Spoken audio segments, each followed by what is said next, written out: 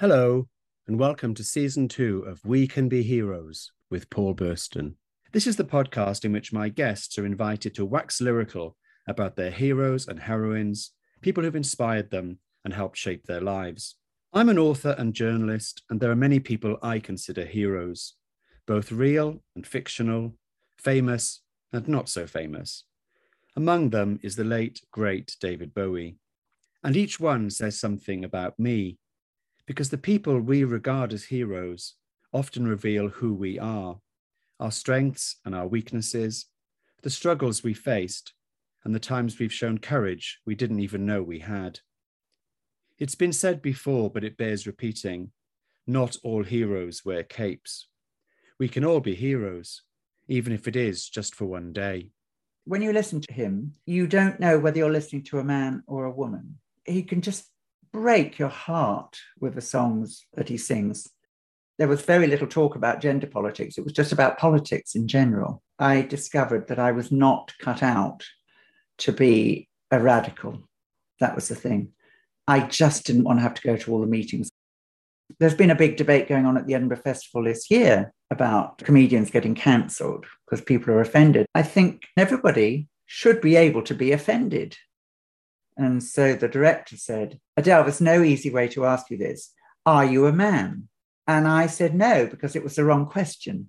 Because A, I certainly wasn't by then. B, I don't believe that I ever really was. I was a youth. That was about as far as I got. Well, I told everybody I'm trans now. That's a bit boring. So I'm a cancer person now. We'll do cancer. My guest today is singer, actress, and my good friend, Adele Anderson. Best known as one third of Fascinating Aida, Adele has also performed on stage and screen, survived cancer, and continues to be a trans advocate.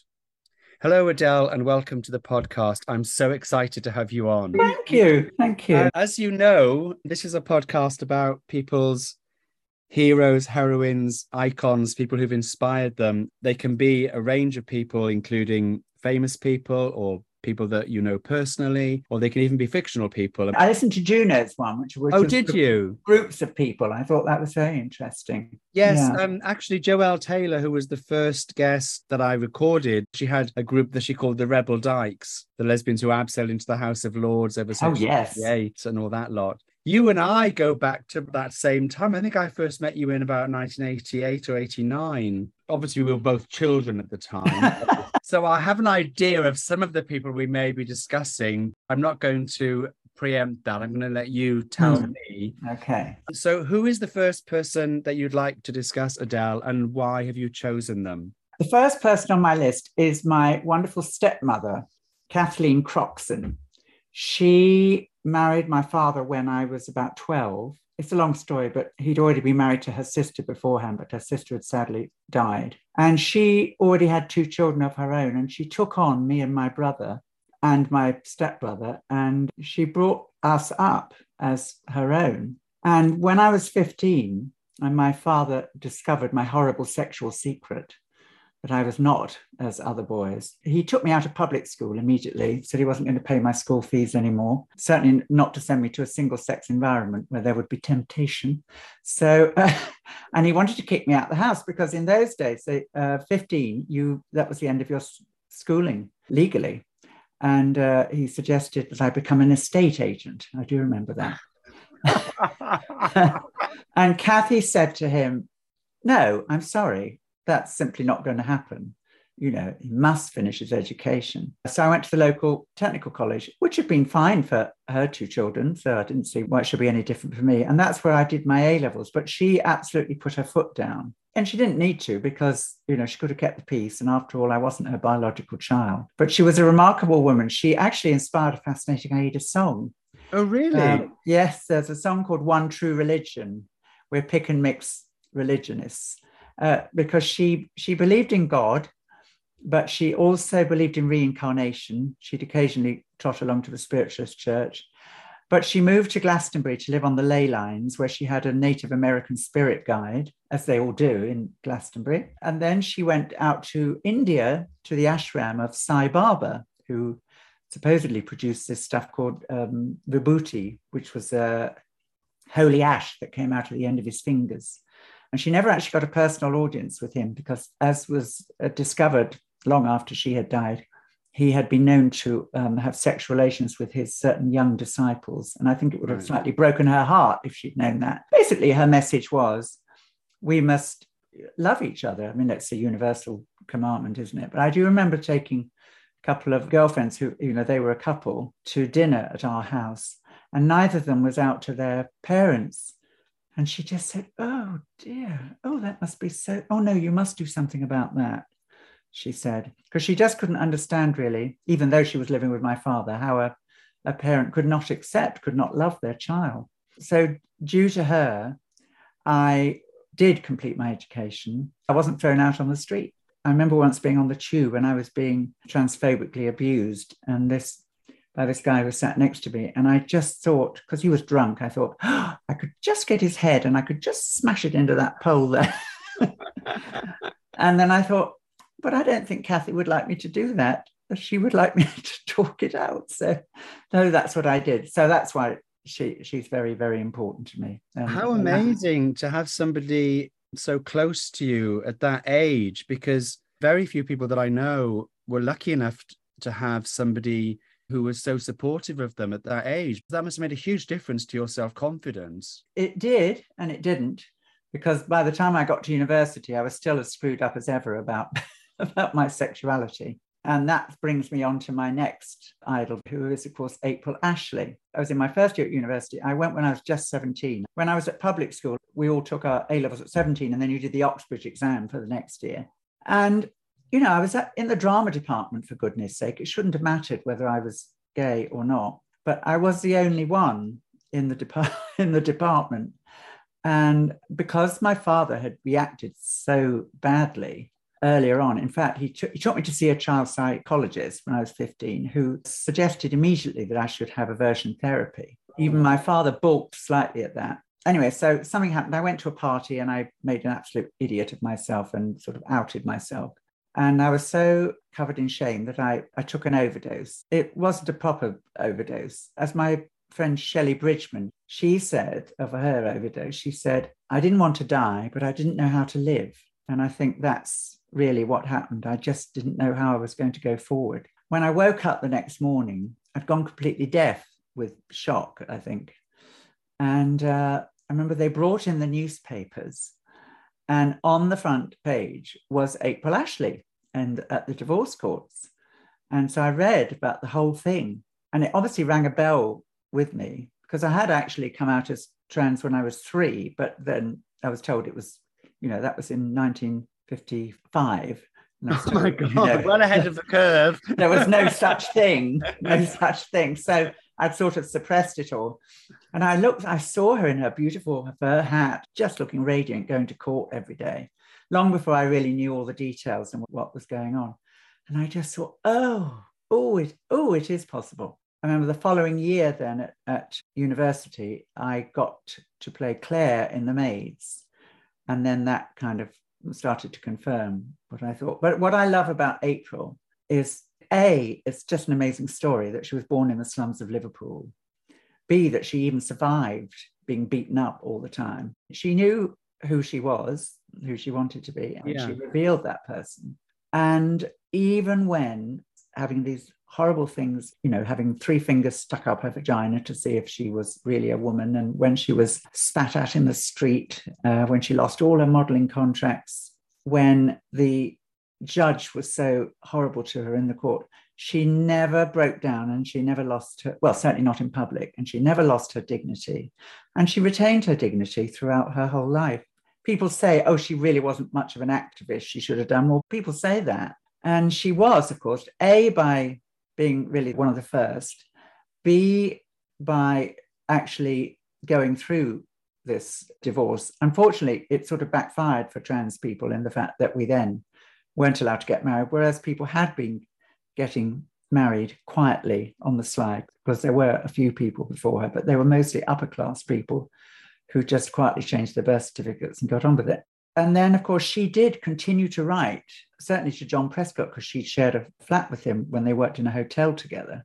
She wrote to him about birth certificate and why couldn't she have a female birth certificate. It's just that it wasn't all broadcast all over the papers. You know, she was doing it quietly. And that's why she was honoured with an MBE in the end. And she got to have this exhibition at the Museum of Liverpool. The remaining bits of her family still wouldn't speak to her, even though she was now being feted by her own city. She was an amazing survivor. And I mean, I don't actually know really how she lived, because all she knew really was how to drink champagne and look beautiful.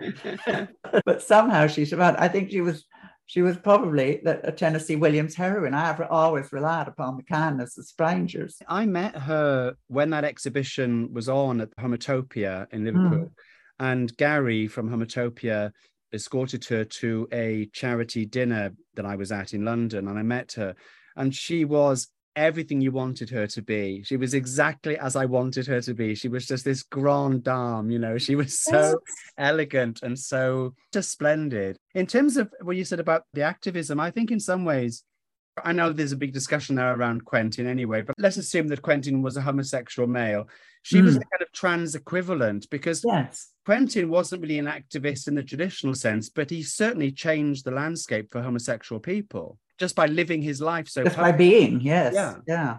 And she did the same really for trans people, didn't she? Yes. And she then went on to have a wonderful life with a string of rather gorgeous lovers. I did finally get to meet her. Fascinating Idea were performing at the Wonderground, whatever it was called, on the South Bank. And she came to see the show. And it really was, as you said, it was like, actually, by then, it was like meeting the Queen. And I don't think she ever had any plastic surgery to stop growing older. She just grew with her age and just adapted accordingly. You know, apparently in private, she had a mouth like a docker, but, you know, but on the television, you know, the awful questions that people would ask her all the time.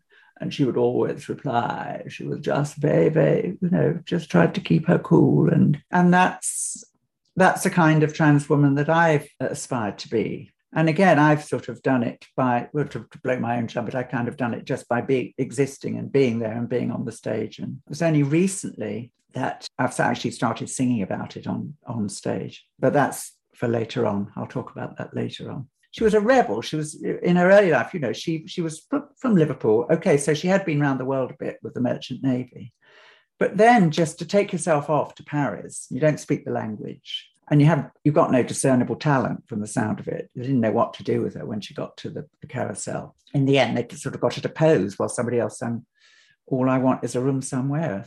And then to come back and be kind of a different person. Of course, you can't do that anymore because of social media. You can't just disappear and reappear as somebody else. Somebody will always find you out, as they did, of course, with her. And it wasn't that long. And as they did with me, when I joined Fascinating Aida, I didn't join as a trans woman, I joined as a woman. But pretty soon it all came out. So yes, so I take my hat off to her. I think she was absolutely wonderful. What are the qualities that you most admired in her and that which you aspire to? What were the things that you learned from her? Well, she had single-mindedness. She knew exactly what she wanted. As she said, if I'm not a woman, by the time I'm 25, I'm going to kill myself. And I think she probably would, because she'd already had a couple of attempts anyway. She knew what she wanted, and then she found there was a way to get it, and that's what she did. I think she had grace, she had beauty. Obviously, those were given to her by her genes, but she had dignity. She kept her dignity, certainly in public. It was just horrible what happened to her in that courtroom. The things that were said to her and what were said about her, cameras being shoved in her face, as I say, people spitting at her in the street. And she just rose above it all. I think she went off to America for a little bit, and then she lived in France somewhere. And then of course, she became Empress of Hay-on-Wye. She lived there for a bit. She did contribute, obviously, to the trans story in a huge way. She might not have gone on marches or anything, but she was certainly defiant. You mentioned earlier on playing a part in The Maids by Genet. Genet was a big influence on me when I was at college. My way into sort of the queer world was through Genet. I went to see Flowers by Lindsay Kemp, Bowie. But the thing about Genet, of course, is that all the characters are so miserable and self-destructive. Yes. So one really wanted to see somebody who was noble and dignified and had pride, you know. And she certainly had that. Absolutely, yes. She had such a pure sense of her identity. When you consider that she transitioned when she was 25, went to a foreign country to do it, not knowing whether it would work or not in the very, very early days. And then she lived from that time on till she died at the age of 88 as a woman. And that, to me, means she was a woman. That was what her life was as a woman. And how courageous as well to have taken that sort of leap in the dark at that time, because as you say, I know things aren't easy now for trans people, but certainly then there'd have been so few role models for her. And also the path would have been so much more difficult than it would be now. It must have been incredibly challenging. Yes. And also given that she did it from appearing in a travesty club in Paris. So there were lots of people in that club who, they might have had their breasts done, but they were just rather like a lot of the lady boys of Bangkok. They were there as performers. It was only a very few of them, like Coccinelle and Bombi, who really actually regarded themselves as women. And this was just a way of getting the money to do it. Most of the people were actually just showgirls. But she knew that, that wasn't enough. Because I remember when I was starting my own transition, and I thought I'd better try everything else out just to make sure first. And, and so for a while I tried being a drag queen. But when I had to take the wig off and take everything off, I felt bereft, really, But then I thought, oh, well, maybe that's just because I was in a member of Gay Liberation, quite a leading light, apparently. Somebody turned up recently on my doorstep researching early Birmingham GLF and had the minutes of all sorts of meetings. And there's my name all over the place, talking about this subject and that subject and organising a conference in Leeds. So then I tried being a radical queen, because I thought, having known that we were wanting to smash the patriarchy and we didn't believe in marriage and most of it. So I thought, and I'm actually on record in one of these meetings that I went to saying, I know there are people that want to change their gender, but I don't think that will ever be for me. I believe that you should just be able to express, basically I was quite influenced by Betty Bourne and, the Radical Fairies and Blue Lips and all that lot at the time. And that was where I was at that stage. I think younger people listening won't be familiar with just how a large part of gay liberation at that point in the 70s was very, very closely tied up with radical drag. It was a big part of it, wasn't it? Yes. But there were schisms already. Lesbians left and formed their own group. And then it was just kind of the gay men. A radical queen was fine. We used to go into comprehensive schools and talk about these things without people demonstrating outside.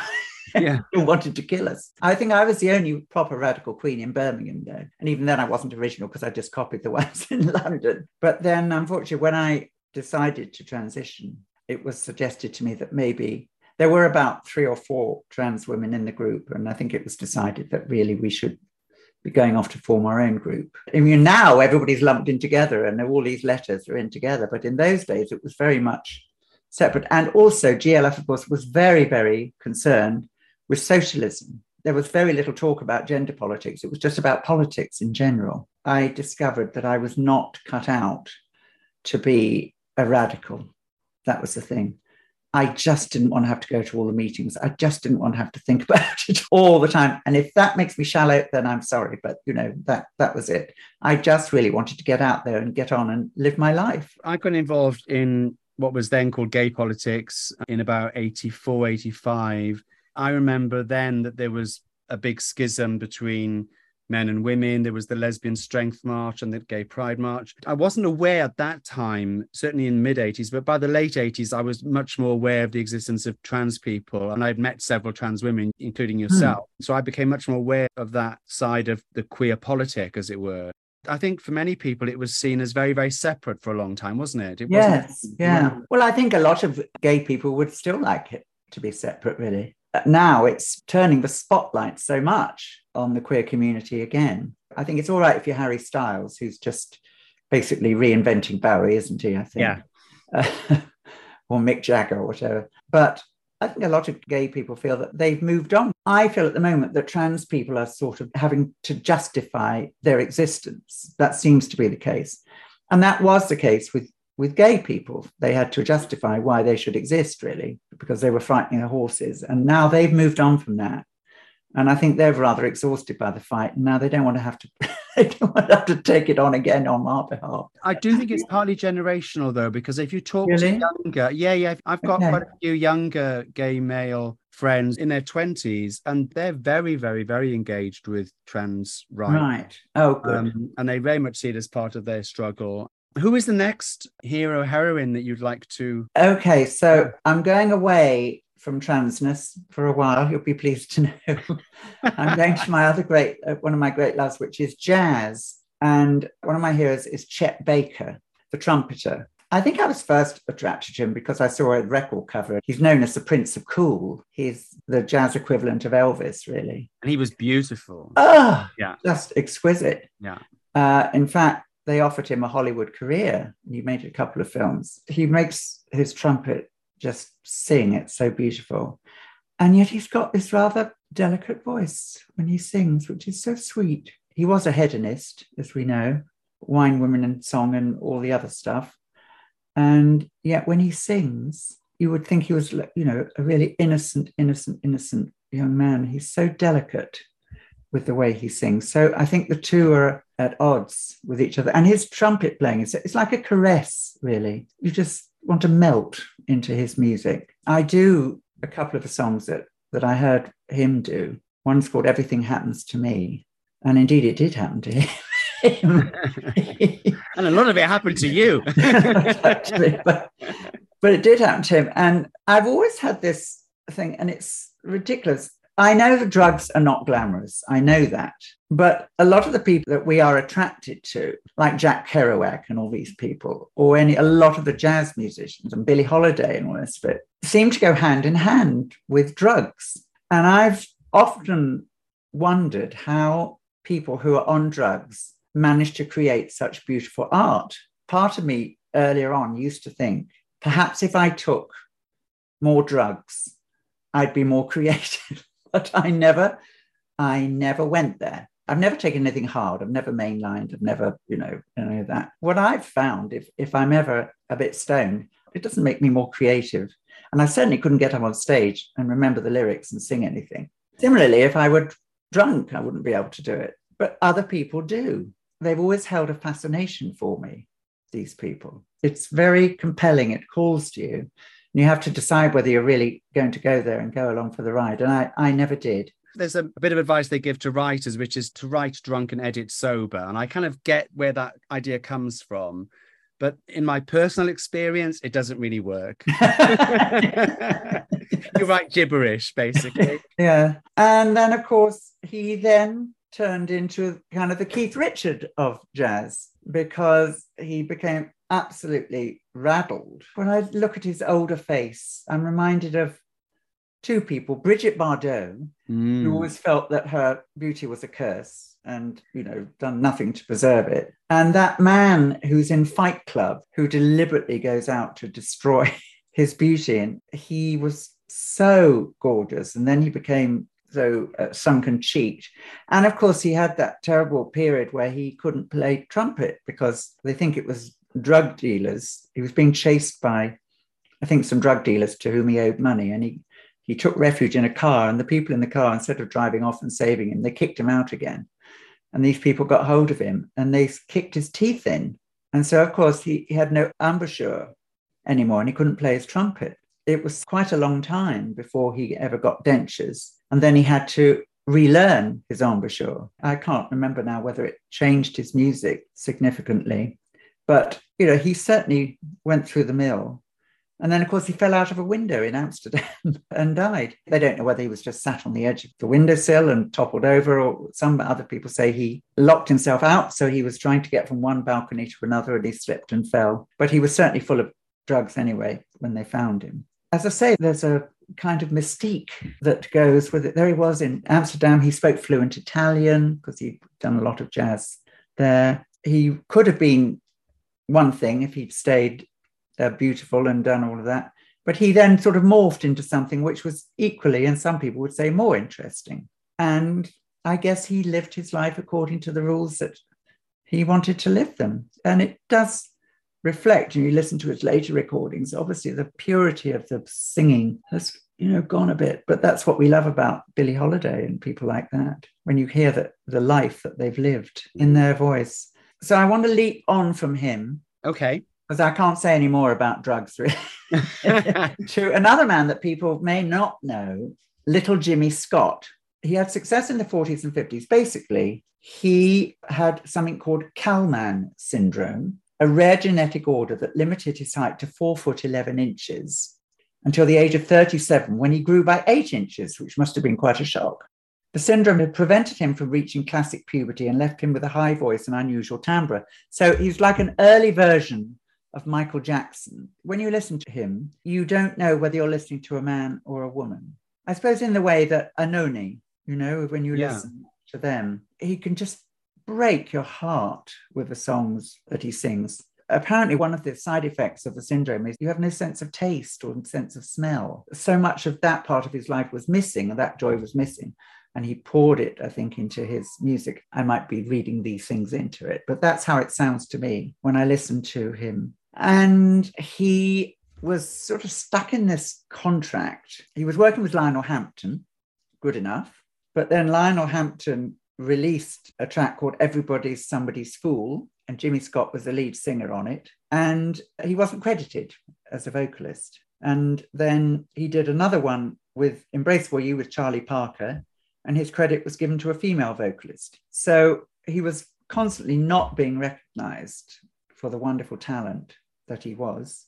I mean, this is an age-old story in the music industry, as we know. And then he signed with Ray Charles's label, but unfortunately, he had already signed a contract with a man called Herman Lubinsky. So his music was withdrawn and he fell into obscurity from about 1970 until 1990, when he was rediscovered and they started to re-release his music. And again, he had a very pure contralto voice, they call it, when he was young. And then he did a lot more recording towards the end of his life. And it's still high up there, but there's so much more pain in the voice. And I do urge anybody, if you haven't heard him, to go and listen to his. Well, I haven't heard him. I'm definitely going to go and listen. Yes, he is on YouTube. It's just because there's such a schism, you don't hear the gradual move into that voice. You've got the young voice, and then you've got the old voice. Because there's that gap in the career in the middle. Yeah, where nothing was happening. I think as a man of 4 foot 11, life must have been very tough for him. And you have certain physiological problems. Apparently, people with Kallman syndrome tend to have undescended testicles, only one kidney, maybe sort of indeterminate sexual characteristics. And they're very prone to osteoporosis and they have to take all sorts of meds and stuff. So you had all that. And of course, I'm reading about it now where people know what it is and know how to treat it and what to do. But back then, I very much doubt that all that sort of stuff was around. He seems to me to be like an outsider and somebody who was not recognized for the wonderful talent he was until later in life. And I look now at these people who become famous when they're children, some of them, Justin Timberlake and all that lot, they went through the Disney Club, didn't they? And then they sort of moved on. And they're so assured. And they've got it all going on. They know exactly who they are and what they're doing. And I thought I knew that I had it all going on. Once I started transitioning, I thought, that's it. But there's so much more in my life to come, so much more development, so much I've learned about my own singing voice, about my own presentation, all of that, which has gone on throughout my life and is still going on now. It's just lovely to follow somebody like Scott and see what happened to him and how he coped. And it's got a happy ending because he got the recognition he really fully deserved towards the end of his life. Well, and sometimes that's when it comes. I think Fascinating Idea will truly be recognised after we've disbanded. She slipped in there. I think you're worshipped now. Unfortunately, life isn't fair. And you have to take the rough with the smooth and, all those terrible cliches. I think some people think that you should be living your best life all the time. Yeah. Unless you've got anything to compare it with, it can't be your best life all the time because you can't be on a permanent holiday in the Maldives. Things have to happen in your life. Otherwise, you'll never progress. It seems to me that young people now want to be shielded from any trauma. In books, in films, they want to know if anything bad might come up that they're not going to like. Well, how can you know what you don't like unless you've seen it or experienced it? There's been a big debate going on at the Edinburgh Festival this year about comedians getting cancelled because people are offended. And I'm sorry to say, it was mostly the young staff that were working at the venues. It wasn't the public, because the public knew what they were going to get. But it was the staff who said, "Oh, no, we don't like that material." And I think everybody should be able to be offended. What's the worst thing that can happen? You're offended. Okay, well, then you wouldn't read a book by that person again, or you wouldn't go and see that show again. I'm sounding very old, Paul. I'm sounding very, in my day, it wasn't like that, You could get your cock out on stage and nobody bothered you. I do believe very strongly that comedy, of all the different art forms, performance forms, comedy has to be allowed to tread a dangerous line. That's what it's about, isn't it? Surely. Of course, yes. And as we know, the president of Ukraine is a comedian, so that I know there is power in comedy. If you can make them laugh or you can make them love you at the same time. I sing a song now in the show called I Was a Prisoner of Gender, and it's all about growing up trans. And I've never had a bad reaction to it. We've been doing it on and off for about 10 years now. Never had a bad reaction. People come up afterwards and say, "Oh, that was a very touching story." I don't think it is a touching story because it's my story. And to me, it's a story of triumph. And they say, "Oh, it must be so hard for you when you were young." Well, yes and no. I mean, I was a very privileged white middle-class person, and I knew exactly how to access the facilities that I needed to get where I wanted to be. So, yes, it's always traumatic if you're not being recognized as the person you are. But at least back then, I knew where to go, who to see, to ask for help, and that there would be a result at the end of it. Unfortunately, for trans people now, I don't think that is the case. The whole thing seems to be in disarray. Some people, if they want to get access to begin the process, they're being told there's a 3-year waiting list. And I feel angry about it, and I feel sad about it. I feel very sad for them because I feel that they haven't got the hope that I had. A lot of them have told me that they take great, particularly parents actually, when they've come to see the show, said they take great comfort from my song. My father's raison d'etre when he tried to stop me being gay, as he thought I was then, was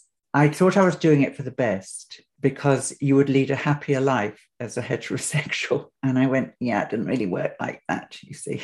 And I think parents are saying, yes, I worry for what will happen to my child because it's tough for trans people out there. But I see that you've weathered the storm, and I say, well, that is lovely. But I feel like I got over the brow of the hill before the horde started coming up from the other side. It sounds to me as though what you're achieving through that song and those performances of that song with those audiences is what you got from seeing April Ashley on the newspaper. I'd like to think so, yes. And it wouldn't have got written if it hadn't been for my final hero/heroine, who is, of course, Dilly Keane. Because when I auditioned for Fascinating Aida, our director at the time, because I had such a wide vocal range, she said, well, what's your range? And I went, oh, I don't know. I'll just start at the bottom and go up. And so the director said, Adele, there's no easy way to ask you this. Are you a man? And I said no, because it was the wrong question. Because A, I certainly wasn't by then. B, I don't believe that I ever really was. I was a youth. That was about as far as I got. If she'd worded it slightly differently, I might have given a different answer. So, and I thought to myself, well, if I don't get the job, I don't want to have to, sit down and educate people. So anyway, then I did get the job. And then I was on the horns of a dilemma. I spoke to several of my friends. I said, well, what do? I really should tell them. And they went, well, no, you got the job on your own merit. So you're obviously the right person for the job. So I didn't tell them. But they found out pretty soon afterwards, because you can't keep these things a secret. Dilly met somebody whose sister had been at university with me and said, you've got such an interesting dynamic in the group now that you've got Adele because blah, blah, blah. And she was quite shocked by it. And she did a lot of research because her brother's an eminent surgeon. She did a lot of research. And she didn't find anything positive in that research back in the 80s. It seemed to be all doom and gloom and, prone to suicide and terrible health problems. And then she was getting terrible pressure also from management who was saying, well, you've got to sack her. She lied, you've got to sack her. And Dilly said, no, I can't do that. She's really good. No, you can't. It'll hold back your career. If you want to be on telly or everything, you can't do it if she's in the group. And she absolutely dug her heels in and refused to do it. I mean, if she had sacked me, I don't think I would have had a career in the theatre. I don't really know what would have happened to me. She believed in me and she encouraged me. And being in an all-female group with a female director as well. I mean, I'd been post-op transition for quite a few years, but this, in a way, really rounded off the if there were any sharp edges, just really rounded everything off. So I became a woman in a 3-woman group. And when press would ask, or people would say, which one of you is the drag queen? I think somebody once said. And Dilly went, oh, it's me. I used to play rugby at Trinity. In the trans community, having trans allies, proper allies, is so important to actually really stand shoulder to shoulder with you. And she transformed my life, really. It was she who suggested the song Prisoner of Gender. And I said, well, why would we want to write this song? Because, you know, we've coasted along for 25 years or whatever it was, 35 years by then. And the story is, it's a 3-woman group and I'm just a woman in the group and that's it. And she went, yes, but, you know, times have moved on and we always need to be, you know, cutting edge. And I think it might be time. And I said, I don't think it is time. I don't want to do it. Well, she said, well, let's just see what we come up with. So we wrote a bit and then we stuck it in a drawer. And then I think it was when Chechnya started rounding up gays and torturing them and killing them. I said to Dilly, well, I'm in such a privileged position here. Nobody's going to do that to me here. I think maybe you're right. Maybe I ought to just, you know, stop pussyfooting around and just stick my head up now. So we finished off the song and we did it. I remember the first time I did it, I was terrified, but actually the response was so positive that after that, I never worried about it again, really. And as I said, in the days pre-COVID, when we used to go out and meet the public afterwards, I had so many people come up to me, you know, parents of trans children, you know, young children, and partners of trans people, etc. So it had a very positive influence. But then I got cancer. And so when I recovered from cancer, we decided that actually writing a song about cancer was probably more productive at that point, because we had quite a lot to say about that. Because, you were there, you very kind, you know, you came to visit me often, but there were so many people who didn't know how to deal with it, or would just say, you really should just be sticking kale in a NutriBullet and drinking that. And so that's the song we wrote, because that was a more interesting thing about me. Well, I told everybody I'm trans now. That's a bit boring. So I'm a cancer person now, or do cancer. We do cancer. And then that show finished. And then when we were putting this show together, by that time, J.K. Rowling had happened, and you know, and the atmosphere was just so toxic. Dilly said, "Right, we're putting it back in the show." And I think because we've managed to tread a fine line, we make people smile, and then we make people happy at the end of the song. Because actually, we then turn it into a song for inclusivity, and it comes back to Kathy and the universality of just love, you know, treat others as you'd like to be treated yourself. I mean, you can't love absolutely everybody, but you can at least treat them with respect if they deserve it. And I think the only time they wouldn't deserve it is if they have disrespected you, or if they are behaving in a very, very unpleasant manner. But otherwise, I just don't understand why people can't just live and let live, really. So she's the heroine I'd like to end with. That ties everything up so neatly. I thought I did think about it, Paul. It's a perfect circle. Trust you to have prepared it all so well. Thank you so much for sharing these people and these stories with me. I really, really appreciate your candor. Thank you. Well, as you know, I've always done that when I've come to talk at Polari and things as well. Yes. There's no point in doing it if you're not going to be candid about it. And I think listening to some of the other podcasts, people have been really very open about their past lives and things. So I think mine has been rather sedate compared to... Let's do drugs now.